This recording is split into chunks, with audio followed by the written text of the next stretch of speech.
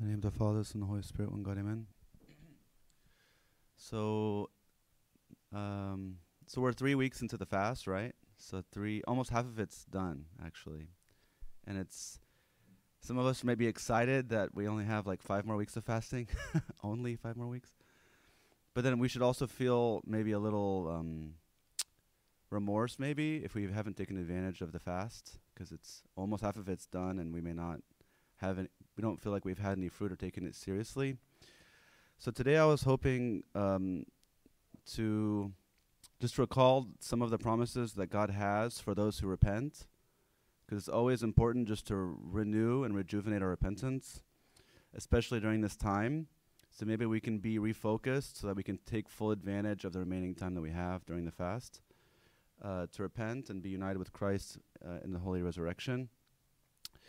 And then, so after we recall the promises of God that for those that are repentant, we'll reflect on some sins that we may not recognize or may not identify often, because what may occur is that I feel I don't do any grave sins, and I'm not that terrible of a person, and I don't feel the urgency and the need and the weight of my sin, and therefore my repentance is very shallow and almost, I almost feel like I'm only doing it as a formality, but I don't really need the repentance.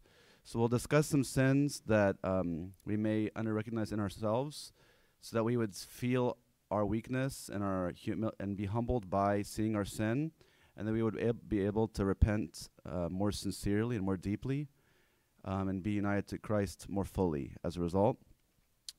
And at the end, we'll all choose maybe one sin out of the list that we discussed that maybe we can try to focus on the rest of Lent. So that'll kind of be our homework going forward after the talk. So let's get started. So we're starting off with discussing the blessings of the repentant.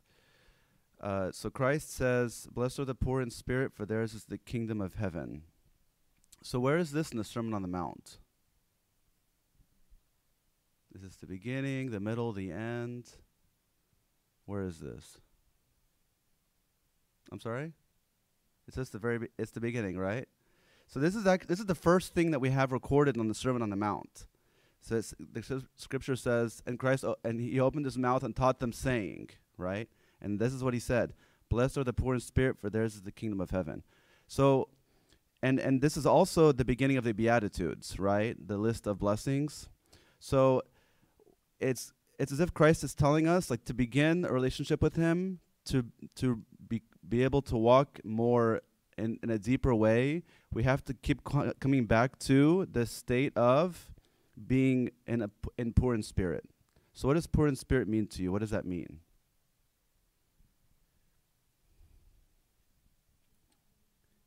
Yeah, humility, humble, right? So we see that in ourselves. So a person who's rich financially has a lot of money, right? A person who's poor financially has a little small amount of money. So a person who is poor in spirit looks at themselves and says, "I don't have virtues, I don't have love for God, I have a lot of deficiencies," and in that sense they see that they're poor in spirit. So this is the beginning of repentance, is to see that I'm poor in spirit, and then after that, once I see my poverty, my poor state, my depravity, then I'm able to go to God with full urgency and sincerity, begging, asking him for his forgiveness. So we see in Malachi 3, the Lord says, "Bring all the tithes into the storehouse, that there may be food in my house, and try me now in this, says the Lord, if I will not open for you the windows of heaven and pour out for you such blessing that there will not be room enough to receive it." So this can be interpreted, this can be interpreted literally at the time that they were bringing their tithes to the house of God, and God was saying that if you bring these tithes to my house, you will not lack. But this can also be interpreted in a metaphorical way, to where we can say, we can bring to God, what can we offer him? We can offer him our free will. We can offer him our sincere repentance. So when we offer him our sincere repentance in his house, what does he say? See, try me in this, if I will not open for you the windows of heaven and pour out for you such blessings that there will be not enough room to fill it. So if we read this verse metaphorically, we can take it as if we offer to God sincere repentance when we go to his house, when we go into our closet to pray in our houses, try him and see that he will pour out blessing in your heart as a result of that. So he says, try me in sincere repentance and see how I will transform you. And that's a call for all of us, that we take him at his word. When we go to him sincerely in repentance, we will see the fruit of that repentance and joy and love and being united with him. So this is a blessing of living a repentant life. Because after this slide, we're going to be going through a litany of different sins that's going to be kind of may make us feel down and sort of depressed. So I wanted to start us off with knowing that God has joy and victory for us if we repent. So that when we are going through the list of sins, we're not overcome with grief, but that grief can be turned into joy when we come to him in sincere repentance. So we read in Joel 2, he says, so rend your heart and not your garments. Return to the Lord your God, for he is gracious and merciful, slow to anger, and of great kindness, and he relents of doing harm. So it says, rend your heart. So there's almost, that's a very, almost like a moving or kind of almost graphic kind of description of what sincere repentance is. There's a real sense of urgency, a real sense of like mourning because of my sin, because I understand the gravity of my sin. And when we see the gravity of our sin and we see who we have sinned against, we will understand that we're in a very depraved state, and then as a result, we'll rend our hearts sincerely and fully to God. So just starting off with sin, because some of the things that we're going to discuss as far as sins that we may not recognize, we may say that, oh, well, that's not a big deal, that's not a huge deal, that's not a huge transgression. But we have to look at what sin is and not minimize the effect it has on us and what it really, really is. So sin is against God first and foremost. So we read in Psalm 50, 51, against you only I have sinned and done evil in your sight. So where did the prophet David write this? What was the context of that? Psalm 50.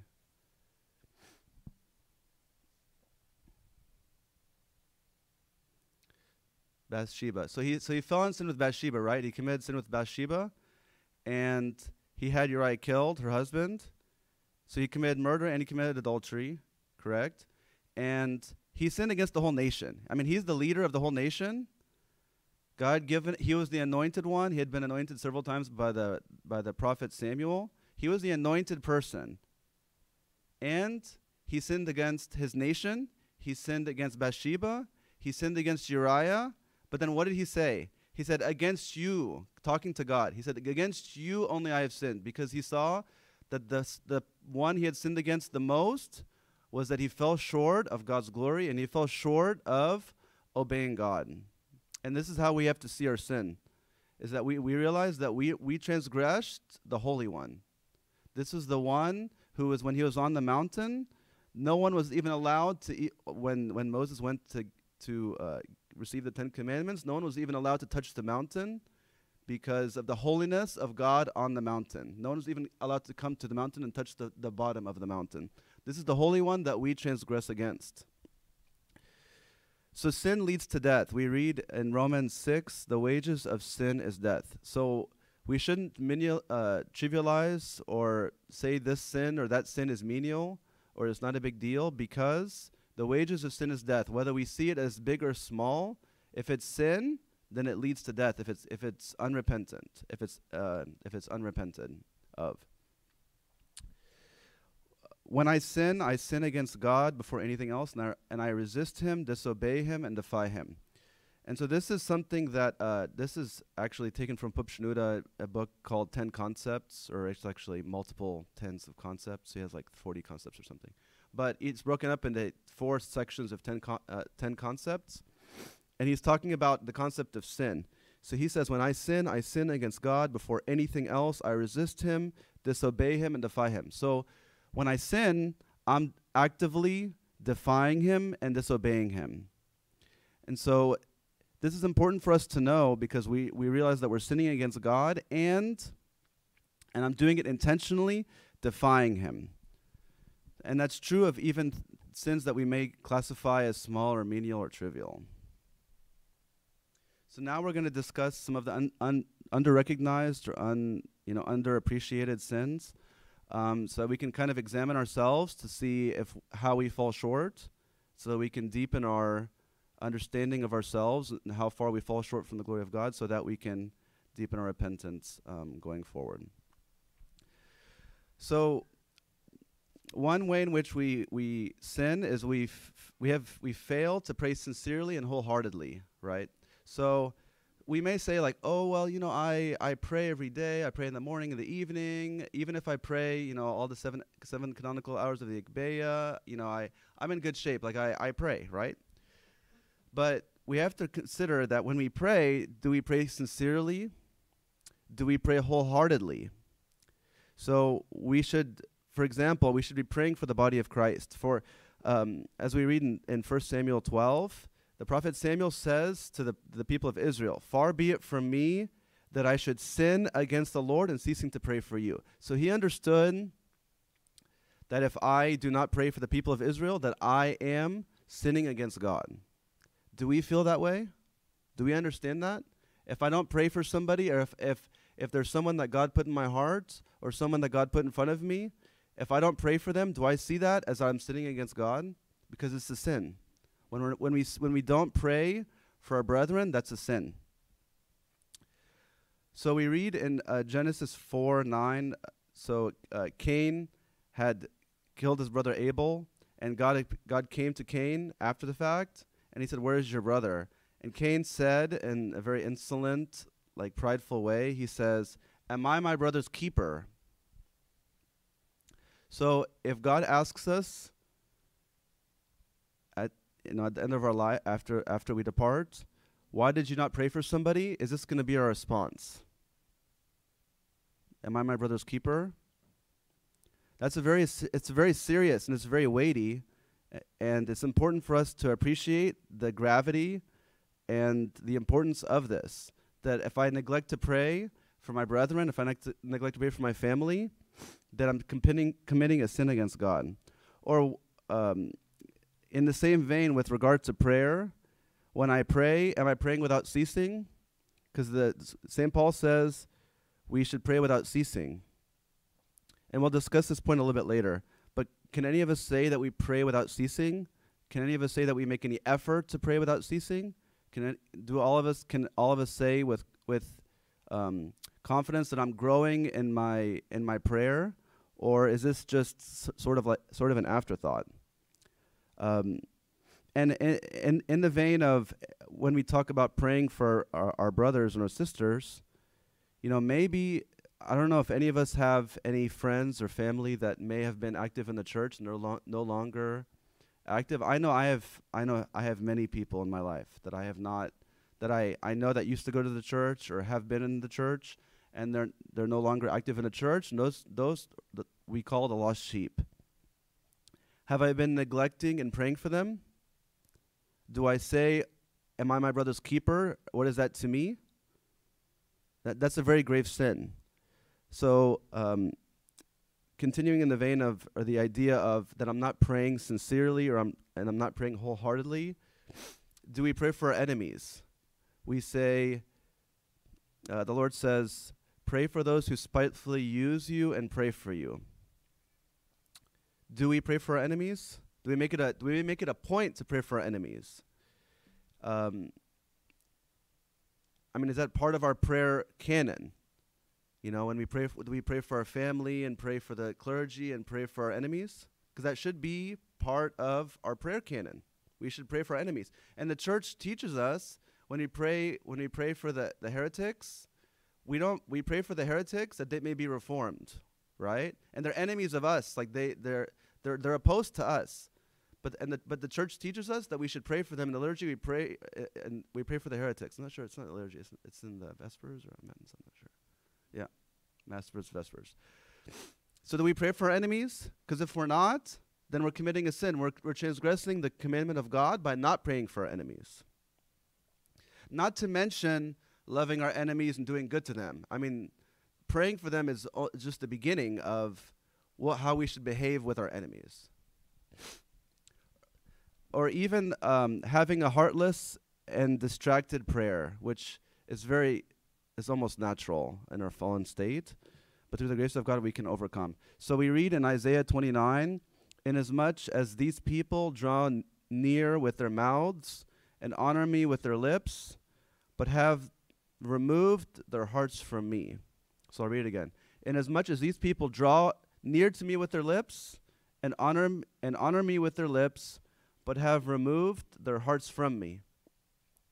How often is this true in our prayer? So we go pray and we say our words, and our lips are close to God, but our hearts are somewhere completely different, in a completely different time zone, not even remotely close to what the words I'm saying.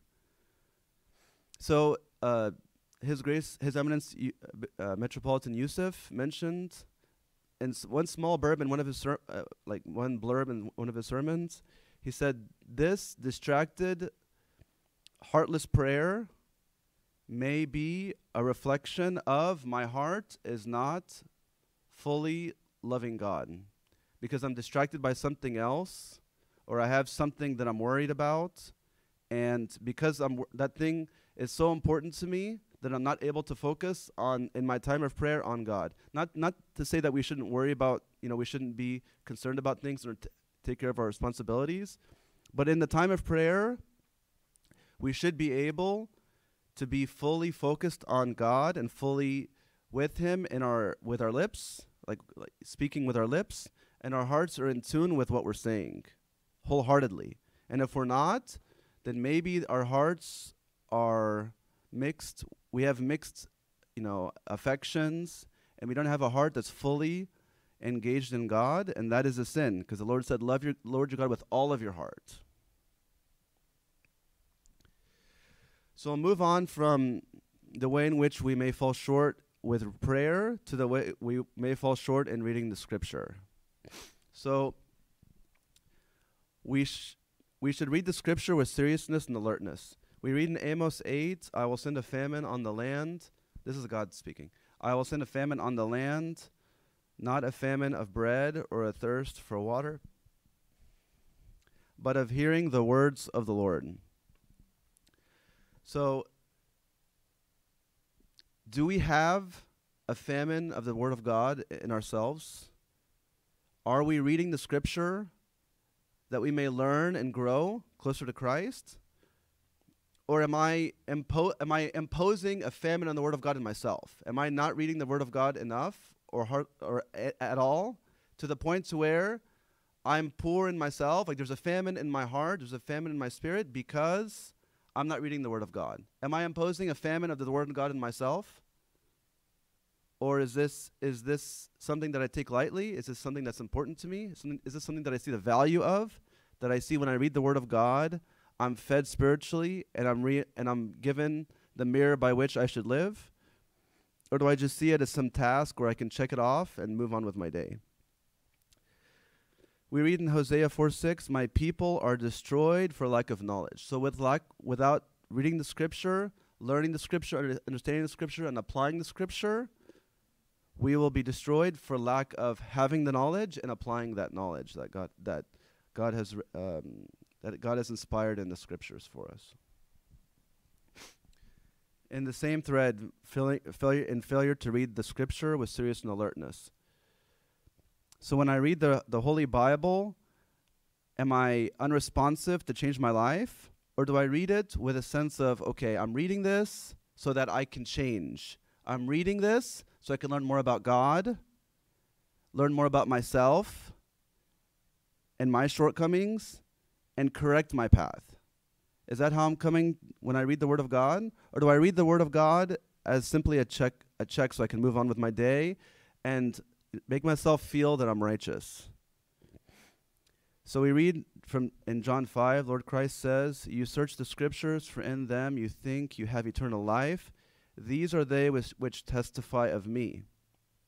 But you are not willing to come to me that you may have life." So he's talking to the Pharisees and the scholars of Israel. They knew the word of the law. They knew, like, to the letter. They knew it so well, but they completely missed the spirit of it. And is this true of us, where we know the scripture, we read it, but we don't apply it in our coming to Christ in sincere repentance after we see how far we fall short, or seeing his love that he's demonstrated and that's demonstrated in a very clear way in the scripture? Does that lead us to repentance? Does that lead us to come and cry to him and weep before him, and that we are not coming to him in a proper way? Something for us to think about. A third point on this, in this vein of reading the scripture with seriousness and alertness. When we come to read the scripture, do we see it as irrelevant and overly idealistic? So we discussed this verse, praying without ceasing, that St. Paul wrote to us. So when we read this, it may seem, like impossible, right? And to apply it perfectly for ourselves, it is impossible. But the question isn't whether it's impossible or not. The question is, am I seeking to grow in that? Am I seeking to apply this more and more in myself? Am I even trying to understand how this could even remotely be applied in my life? Or do I just see it as, okay, well, that's nice for monks, that's nice for nice for nuns, and that's a great thought, but that's not for me, because when it's written in the scripture, it's written for all of us to apply in some way or another. But the question is, are we judging the Word of God and saying this is overly idealistic? Are we letting the Word of God judge me and speak to me and show me that I am falling short? Does that make sense? So I can judge the Word of God and say in a wrong way and say this is overly idealistic, this is impractical, I'm not going to apply it. Or I can let the Word of God judge me and have it reflect on me and show me that I'm falling short. So we should judge ourselves when we're reading the scripture. We don't judge the Word of God. So we read an additional way in which we may fall short in reading the scripture. So if you notice, we've only discussed two sorts of sins in which we fall short. So praying appropriately and reading the scripture appropriately. But within each of these, there are many ways in which we could fall short. So failing to read the scripture, failing to grow in reading the scripture. So we read in Hebrews 5:12, "For though by this time you ought to be teachers, you need someone to teach you again the first principles of the oracles of God. And you have come to need milk and not solid food." So St. Paul is rebuking the Hebrews, and he's saying, look, you have been in the faith for some time, and you should be teachers. But you need milk. I can't give you solid food because you have not been growing and learning the scriptures and applying the scriptures, and therefore you still need milk because you're so spiritually immature. And so he's rebuking them for this. So are we this way?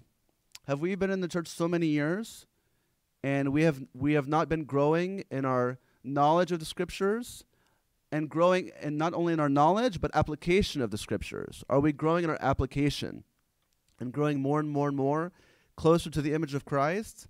Or are we just growing in our knowledge, which knowledge by itself will lead to pride, which is the worst position we could be in? Because what does the scripture say? It says God opposes the proud but gives grace to the humble. It's a very scary thought. When God opposes the proud, we should be very scared of the sin of pride, which we'll discuss in a second. But pride manifests itself in so many different ways. But we realize that in this instance, when St. Paul is talking to the Hebrews, they're not growing in the scripture, And so it's something we should ask ourselves and repent of if we're not growing in the scriptures and growing in our knowledge and application of those. So there's a few more, and then we'll go on to the last section. So St. Paul says, rejoice always, and in everything give thanks. So do I make it a point to thank God for all the things that are troubling me? Does it even occur to me? Which it seems like small and not that important, but it says, the scripture says, like, this is God's will for us, is that we rejoice in the Lord always and in always give thanks. So if we're not doing that, then we're falling short of the glory of God.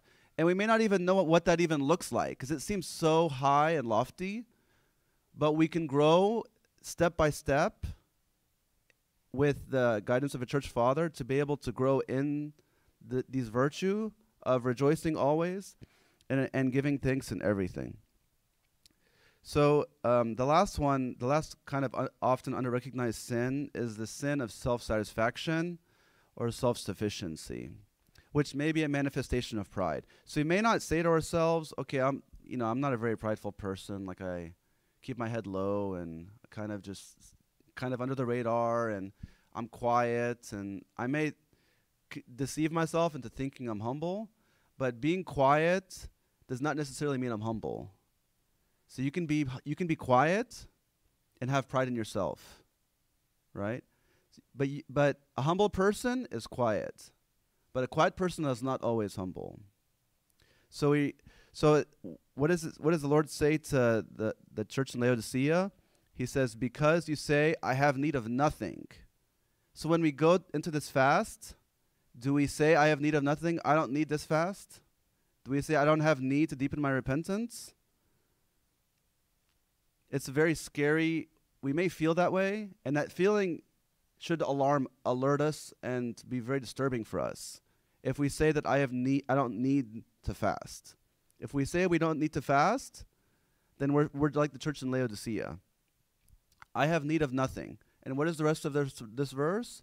So Christ says, you say, I have need of nothing, but what? But you do not know that you are wretched, miserable, poor, blind, and naked. And that's all of us when we're separated from Christ. We're wretched, miserable, poor, blind, and naked. We are in a severe state of depravity, and we may not even realize it, which is a very sad state. It's sad to be in a state of need and want. It's even worse to be in a state of need and want and not even know that I'm in a state of need and want and think that I'm actually rich. And what does the Lord Christ say about the church in Laodicea? He says, you are lukewarm. You are neither hot nor cold. So the hot could symbolize the person who's fiery and loves God and is growing in virtue and is growing in repentance and is growing in his communion, their communion with God. And the cold person is the person who's clearly away from God, and they commit clear and obvious sin. And in that position, they're more safe than the person who's lukewarm, because the lukewarm person feels they're all right. They feel I have need of nothing. They don't feel that they're in terrible sin, and so it's hard for them to be redeemed. It's hard for them to come to God in sincere repentance because their sins are kind of hidden from them. But the cold person, they do sins very obvious, and they are more likely to repent sincerely than the lukewarm person. And the lukewarm person is the person who says, I have need of nothing. And what did Christ say? He said, because you are lukewarm, neither hot or cold, I will spit you out of my mouth. So this state of self-satisfaction, the state of self-sufficiency, this feeling of I have need of nothing, that I don't need this fast, that I don't need to repent, is a very, very scary sin. It's very scary. And it's very hard to be healed from it. But the Lord can save us from this terrible sin. Okay. So, just some homework for us. So I'm going to put the list of the sins that we discussed. So we can choose one sin that we can focus on the rest of the fast. Okay? So we can focus on asking God to deliver us from the sin, and we can focus on fasting, asking God concurrently while we're fasting, that we ask God to forgive us of the sin. Because the beauty of fasting is an enormous blessing for us. So when St. Paul had the thorn in the flesh, what did he do when he had the thorn in the flesh? So he prayed, and what did he say? So he said, remove this from me, right? And he prayed 3 times, and what did the Lord Christ say to him? What did he say to him? He said, my strength is sufficient for you, for my strength is perfected in weakness, right? So the physical weakness that we have in our body will lead to internal humility of the heart if we respond correctly to that, okay? The same way, if we humble our body by fasting and we seek God in repentance, this will lead to humility of the heart. So humility of the body will lead to humility of the heart if we turn it to God. In illness and in fasting. So fasting is a wonderful blessing, a wonderful tool for us to humble ourselves. If we say that, okay, I have no humility, okay, start fasting. It'll make you feel weak, and say, Lord, have mercy. And that Lord, have mercy will be so much more meaningful on an empty stomach than on a sluggish, full stomach.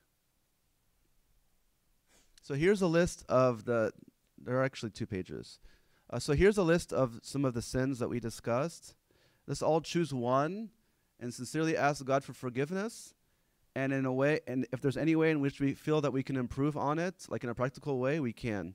So for example, if I feel that, okay, I'm neglecting to pray for the body of Christ, well, then we can make a list of people on our hearts, of people that we should pray for. And we could pray for those people the rest of the fast, maybe even beyond the fast, right? Or we can, if we're neglecting to pray for our enemies, we can remember the people that aggravate us and annoy us and abuse us, and we include them in our list of prayers that we pray every day. Just a small step, practical way, practical small step to follow the commandment of God.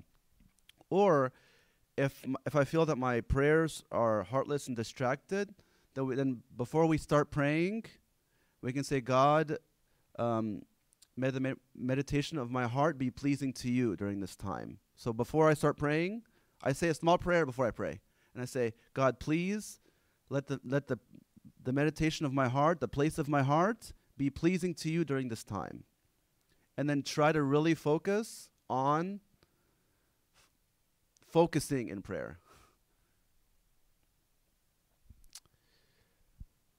So, or, when we read the Bible, we should ask ourselves, am I measuring up to the standard that the Scripture is telling me, or am I not? How can I improve in whatever I'm reading? How can I improve? Like practically speaking, what are steps that I can take? And then ask God for grace to improve, because apart from Him, we can do nothing. Or, for example, if I judge the Word of God as irrelevant and overly idealistic, like we said, we should ask ourselves, am I judging the Word of God? Am I allowing it to judge me? And am I rebuking myself because I'm judging it? Or am I rebuking myself because I fall short? Or am I just judging the Word of God? So some things we can ask ourselves. So lack of maturity in reading the Scripture. So a wonderful resource that we have in deepening our understanding of Scripture, like if we feel that we've read the same passage multiple times throughout, the past couple of years, and we don't have anything more we can add as far as understanding it, maybe we can go to Metropolitan Yusuf's Bible study, and he has a Bible study on suscops.org. There's a Bible studies link, and he has the whole New Testament commentary, and he'll give you some more insight he'll give you more solid food, and he'll give you from the church fathers guidance on how to read the Scripture. It's a wonderful resource to increase or mature in our understanding of the Word of God and to apply the Word of God. Let's see. So if I feel that I fall short of rejoicing in the Lord and give thanks always, then maybe at the end of the day, although it might seem silly, but it's actually very, very important for us. Maybe we could say 2 or 3 things that we thank God for in which the day did not go well. Although it seems very unnatural, but that might be the right step in the right direction to help us rejoice in the Lord and give thanks always. So just some exercises for us to grow in these commandments that God has given us, that we might walk in his will. So when we're dealing with the idea of self-satisfaction or self-sufficiency, we should ask myself, like, am I content with where I am spiritually right now? Like there's a healthy level of, okay, I'm growing closer to Christ, and I'm not perfected, but I'm growing, and I'm endeavoring to grow, and I have a spiritual ambition to grow, right? That is different than I'm cool, and that's it. That's different. There should be spiritual ambition to want to grow closer to Christ more and more, but still be satisfied with where I am now. That is different than just saying, "Oh, I'm cool. I'm all right. I'm straight." You know, that's different. Those are different things, right? So we should feel this sense of urgency of growing closer to Christ, but still be satisfied with where he has me right now. So a caveat to all of this, we listed a lot of sins that might really be demoralizing because they all seem impossible. And they are impossible without the grace of God.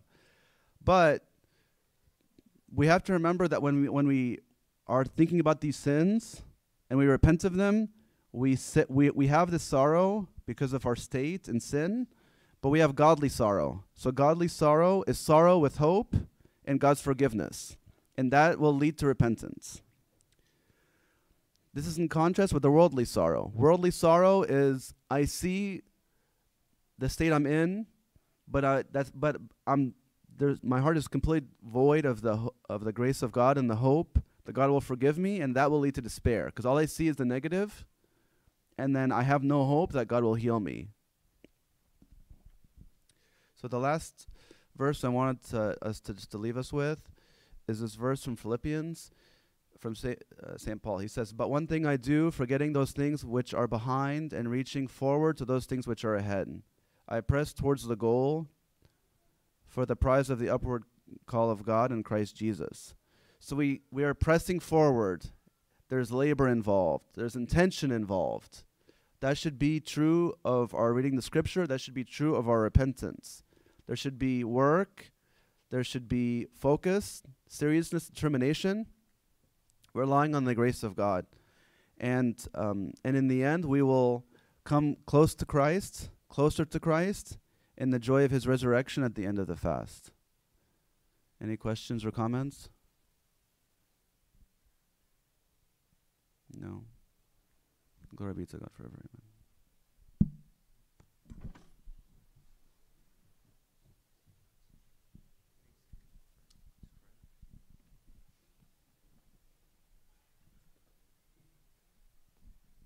In the name of the Father, Son, and the Holy Spirit, one God, amen. Thank you, O Lord, for allowing us to come to your house. Thank you for the forgiveness of sins, for the blood that you shed on the cross for us. Please, O Lord, let us not neglect this time of deep repentance. Lord, teach us to pray. Teach us to offer sincere, wholehearted repentance. Teach us to read the scripture through the working of your Holy Spirit in us. Through the intercession of Saint Mary, the Mother of God, Saint Paul, and all your saints, make us worthy to pray thankfully. Our Father who art in heaven, hallowed be thy name. Thy kingdom come, thy will be done on earth as it is in heaven. Give us this day our daily bread, and forgive us our trespasses, as we forgive those who trespass against us. And lead us not to temptation, but deliver us from the evil one. In Christ Jesus our Lord, for thine is the kingdom, the power, and the glory forever and ever. Amen.